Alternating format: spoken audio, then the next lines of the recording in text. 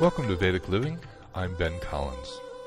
In this series of podcasts, Aparna Kanolkar and I explore ways to utilize the insights of the ancient Vedic rishis to establish a life full of good health, balance, and spiritual fulfillment. This week, Aparna and I discuss the importance of Dinacharya, or daily routines.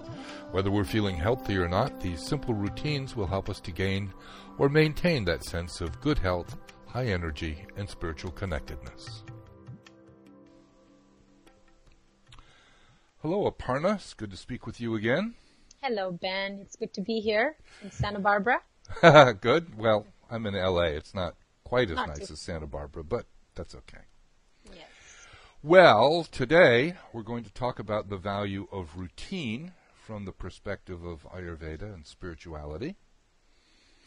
And most of our listeners are practitioners of various spiritual techniques like meditation or mantra japa or doing pujas or so on, yoga. And so they've already seen the value of a spiritual routine. And of course, we all have other routines that benefit us, whether it's exercise or, studying if we're a student, checking out the PujaNet site. So today, you're going to present Ayurvedic routines that people can add into their daily life pretty easily, right? Very easily, yes. So first, I have a quick story that is going to illustrate the power of routine and how these patterns that we develop in our lives have a very profound influence on who we are and the choices that we make. And the story comes from the Panchatantra, and it's a story about a little mouse who was just going about her business one day when she was snatched up by a hawk and was just carried away. And the hawk was, pretty pleased with the catch. This was a nice, plump little mouse, apparently. And rather than eating her on the spot, he decided to share the mouse with his mate.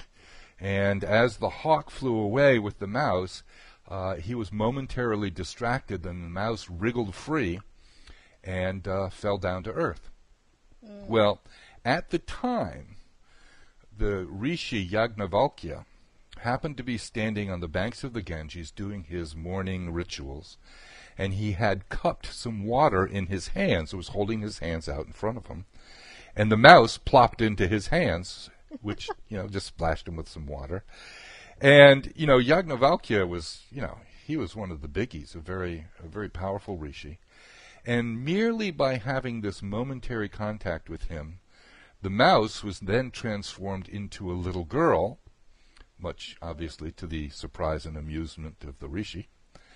But he took her home and gave her to his wife to raise and to take care of. And as the little girl grew older, she became of marriageable age, and her parents began to look for an appropriate mate. So the father, being a great rishi, his first choice was Surya, the sun god. And the sun god, who, always eager to marry into a good family, was ready to marry the daughter, but she said, he's a little too hot. And Yagnavalkya said, well, okay, who's better than you? Who's greater than you? And the sun replied, well, the clouds, they're stronger than me because they're thick and dark and I can't penetrate them. And so Yagnavalkya summoned the cloud lord and presented him to his daughter, and she said, Dad, he's kind of dark and cold. Can we do better? And Yagnavalkya asked the cloud for suggestions, and the cloud said, well, the mountains stop my progress. Mm-hmm. And Yagnavalkya summoned the mountains, and once again, his daughter found fault. She refused to marry him because he was too rocky and rough. And the mountain gods said, you might consider talking to the king of the mice because they're always digging holes in me and I can't stop them. So So once again, Yagnavalkya summons the king of the mice, and not believing that this would turn out any better, but much to his surprise, as soon as she saw the soft furry mouse, she said, "Oh, yes, absolutely. Will you please turn me back into a mouse?" So the moral of the story is that we all tend to revert back to what we know best. And the real profound growth and change in a spiritual sense comes on the basis of routine. And the things that we do over and over become a part of us and a part of our mind and a part of our consciousness until we just no longer think about it. It's just a part of who we are. So the rishis really knew the value of routine. So that's my little illustration of the value I love of it. routine. I read this story growing up in India, and I love it. Oh, really? Oh, good. Yes. It's a great story. Yes. Well, I couldn't agree with you more, because I do believe that true freedom and bliss comes from discipline and awareness. And our whole conversation today about Dinacharya is really about awareness. And our first fundamental awareness should be that perfect health is our most natural state. It brings balance, it prevents disease, it gives us the experience of bliss, and of course it allows us to have good health, which in Ayurveda also equals to longevity. So Dina in Sanskrit means day, and Acharya means to follow or to be close to. So essentially Dinacharya means the practice of being aligned with the daily cycle of nature. Not just nature in terms of the planet or the day or the season, but actually, according to Ayurveda, even the sun, the moon, and all the planets. So basically our alignment with the cosmic rhythms. And like nature, our body also has its own inbuilt cosmic rhythms or cycles. And in Ayurveda, we break down the day into 6 parts, and they're based on the doshas. This is very fascinating to me, as it will be to you guys who are listening. So 6 a.m. to 10 a.m. is kapha time. 10 a.m. to 2 p.m. is pitta time. 2 p.m. to 6 p.m. is vata time. And then we begin the cycle again, which is 6 p.m. to 10 p.m. is kapha, and 10 p.m. to 2 a.m. is pitta, and 2 a.m. to 6 a.m. is vata. And the best time to wake up in terms of our daily routine for our expansion of our spiritual consciousness and for perfect health would be to wake up during vata time, but just before sunrise. According to Ayurveda, that's the most sattvic time of the day to wake up, to begin our day. They say that there's a wonderful, pure, creative energy that we have access to. In fact, many staunch yogic followers in India will wake up at 3 in the morning to meditate, which is, of course, vata time. And my mother often says that's when the devas and devatas are moving around. They're floating around, accessing people who are meditating. That actually may not be that practical for a lot of us. But this daily routine we're going to talk about applies to everybody, with the exception of people who are sick, people who are old, and those who are recovering from childbirth and surgery, and parents of young children, and people who are recovering from fevers and other illnesses. So the rest of us, Ben, we just have to follow this routine. Okay, good. Yes. Okay, vata time is also a very good time for elimination of waste. It's great to drink warm water in the morning with lemon. We've talked about this before in our previous podcast. Ayurveda also says that it is very important not to suppress natural physical urges to sneeze or yawn or eliminate. They say over time that it causes imbalances. Also, it's best to eliminate in the morning because that way you're not starting the whole digestive process without having eliminated. And I have never met an Indian who does not take care of that business in the morning, ever. It's just as a child who's a year and a half, you start your training then for morning elimination. Everybody takes it for granted. And then bathing in the morning is also very essential. The body is purified. Actually, it's a way to sort of purify the body to have access to a soul that's refreshed, and also to purify the senses. And Ayurveda has very clear prescriptions on purifying the senses. Of course, you brush your teeth, you scrape your tongue with a stainless steel or even better, a silver tongue scraper that you can buy on Banyan Botanicals on their website. That's www.banyanbotanicals.com. I'll add a link in the show notes. Oh, awesome. So people can just go directly. They also have very good Ayurvedic preparations. I'm big fan of theirs. Yeah, they have wonderful herbal formulas, rasayanas, all kinds of oils for massage, for abhyangas we've been talking about the last few weeks.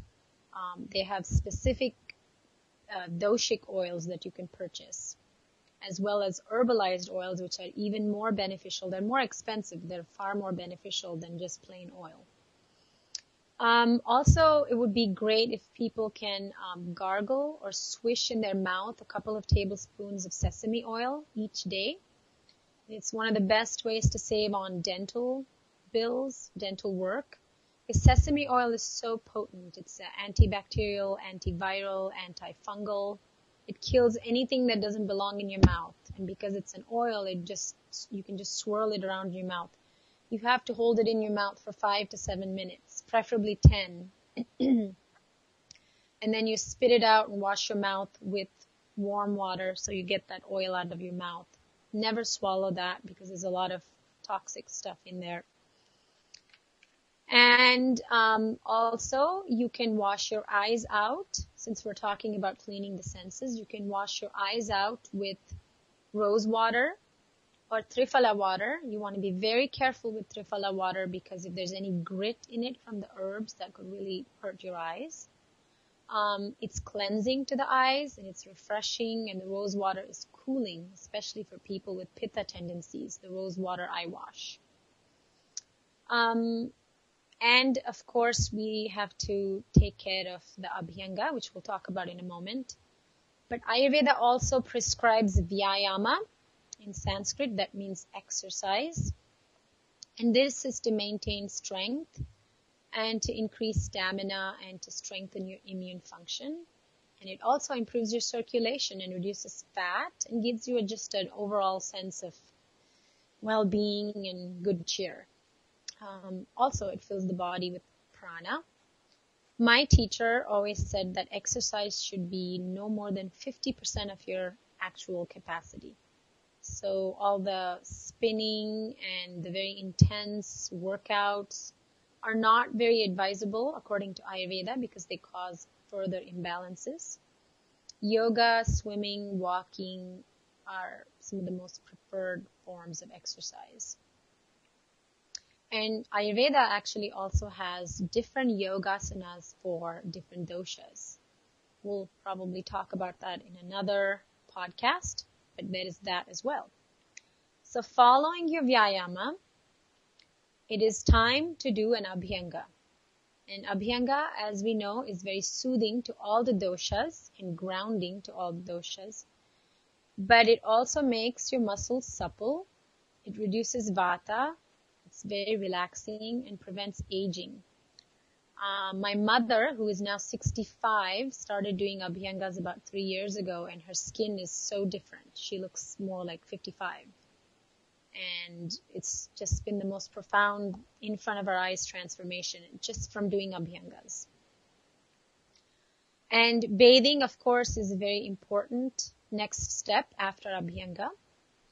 It, as I said earlier, it symbolizes the purification of the soul.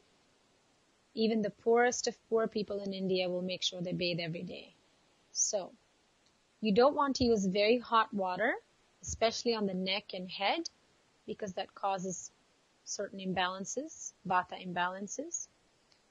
So warm water that's comfortable. Vata people tend to prefer much more warm water than pittas. Pittas tend to like cooler water because they're already running so warm. After which you would wear clean clothes and apply essential oils on yourself, whichever fragrance that appeals to you or for your dosha. And then it's time to meditate. And we've talked about this in our first podcast. Meditation is for clarity of the mind, calming the nervous system, and a connection to the divine and to experience bliss or ananda. After which you partake of breakfast. Fruit is highly recommended for breakfast in Ayurveda because it's so rich in prana and ojas, especially fruits that are in season right now. Pears, grapes, those are all very ojas-rich fruit. It's okay if your breakfast is light, but it's important that you have a breakfast. And then we move on to our dharmic duties, whatever they might be, being a mother, running puja.net, teaching clients how to cook, being a student, any of those things. And another part of our dharma is also the cultivation of healthy relationships. It's really important because healthy relationships bring us happiness, and healthy relationships actually help keep us healthy. And another thing that Ayurveda emphasizes is while we conduct the business of our dharma, it is important to stay in gratitude. And then we go on to lunch. Now, you may remember that I said that Pitta time is from 10 to 2 p.m. That's when the sun is shining brightest, and it's also the hottest time of the day. And that is when your digestive system is the strongest. Your digestive Agni, or fire, is the strongest. So that is when you would eat the largest meal of the day. And then there's a whole set of prescriptions on what you eat, which we will be doing in a future podcast. But right now, just to mention briefly, it's very important that you consider how you eat, not just what you eat, but how you eat. So it's advisable to sit in a very pleasant environment, sit with people you like, enjoy the food you eat, savor it consciously, eat slowly, chew your food really well. Your digestion begins in your mouth, not just in your bellies. So take your time and see if you can recognize the 6 tastes while you eat. And it's very important to actually sit down for at least 10 minutes after you eat. So don't get up and wash dishes and start writing your reports or calling clients or whatever it is that people do after they eat lunch. Just allow the digestive system to work. Give it the space and actually enjoy the feeling of fullness from having just eaten. If you can take a short stroll. That also helps with digestion. Vata people need to sit for almost 20 minutes because they are the ones that are most flighty. They're always ready to move. Pitta people can sit for about 15, and Kapha people will do fine with just sitting down for 10 minutes. And so there's a value placed on relaxing after the meal as well. Yes, very much so. Not taking long naps, but resting for several minutes. Yes. No, but it's the dine and dash is not really very good for you from the Ayurveda perspective. Yes, and this is very important that we emphasize this, Ben, because Westerners in general food is just something that we eat to fill our bellies. And actually in Ayurveda, food is so much more. Food is medicine. Food is love. Food is health. Food is Brahman. Food is consciousness. So we can give ourselves the permission to actually eat our food, enjoy the company in which we're dining, and then to rest for a few minutes. It is our birthright, our divine birthright to do that. Every meal, preferably. So then we go back to our dharmic duties for the afternoon. And then ideally, We would do our prayers at sundown or meditate. It's a really good time to reflect on your activities, to consider what you've accomplished, how you feel, spend time with your children or your family members. And you would eat your dinner before 7 o'clock or sunset. But with our time change, our sunset can be at 4:30, and that's not really practical. So have a light dinner. Your dinner should be as small as breakfast. A soup, maybe some steamed vegetables, a small portion of rice or some quinoa. And some people, especially Pitta people, if they eat such a small dinner, they will crave something else around 9 o'clock because they have such fast metabolism and digestion. So they can have some warm milk, almond milk, or good quality organic cow's milk with some saffron and cardamom and ghee. That's a wonderful beverage for relaxing the body some more. But after dinner, it's recommended you take a light walk with family or friends, or even by yourself, short stroll. And this might be really surprising for a lot of people, but lights out by 9:30. That's very hard for a lot of people, for a lot of us. I think I would put that in the category of not going to happen. Okay, so here's a different solution to that. Let's say that you go to bed every day at 11:30. I am not suggesting that you must now go to bed 2 hours earlier. That won't happen, and I won't expect it. So what you do is, instead of shutting the lights off at 11:30, tonight you shut off the light at 11. And a few days later, you turn off the lights at 10:30. You allow the body gradually to change, and it will respond because the body wants to be in a natural state of health and bliss and connection to nature. But we have to allow it. We can't resist it. Some of the activities that Ayurveda suggests for after dinner is some pleasant, beautiful music, some mantras, some chanting music. You can do some light reading, but don't watch any horror films or read any horrific novels or anything like that. Just allow the body to just rest and the mind to rest. It's had a full day of activities. And minimum sleep for all doshas is between 7 to 8 hours. We need that much. Because the nervous system is rejuvenating. It rests the mind. The cells are regenerating. The liver is doing its job of moving things here, transforming food into energy, putting the wastes where they belong. And when we stay up and we keep busy, I'm sure you've noticed, Ben, we all get a second wind around 9:30 or 10. Oh, yeah. Yeah, that's because we've just gone into Pitta time. We're all actually now ready to do more things than at 8:30 where we're probably feeling quite blissfully restful. So that's the reason why I said turn off the lights by 9:30 so you don't jump into that second wind and get busy again. It's really important to rest. And if you turn off the light at 9:30 and you can't sleep, then you can massage your feet with warm oil. We've talked about this before. You get an old towel, place it on your bed somewhere, and warm up some sesame oil or coconut oil depending on your dosha. And you can even put a few drops of lavender or sandalwood oil in it and massage your feet quite luxuriously for about 5 to 10 minutes, or even better, get somebody else to do it. And then you will definitely have good sleep. Another thing to do is also maybe put a couple of tablespoons of warm oil on the crown of your head, the top of your head. That's very calming to the mind. So if you have a lot of thoughts running through your head and a lot of vata energy, your lists and all of that, it will really help calm your mind. So this is an ideal Dinacharya routine for anybody, everybody. It's simple, and there is actually great emphasis on self-care, which is not very common. It's considered greedy or selfish or self-indulgent to take care of ourselves on this level, but this is what we do every day matters more than any of the herbs and medicines we take.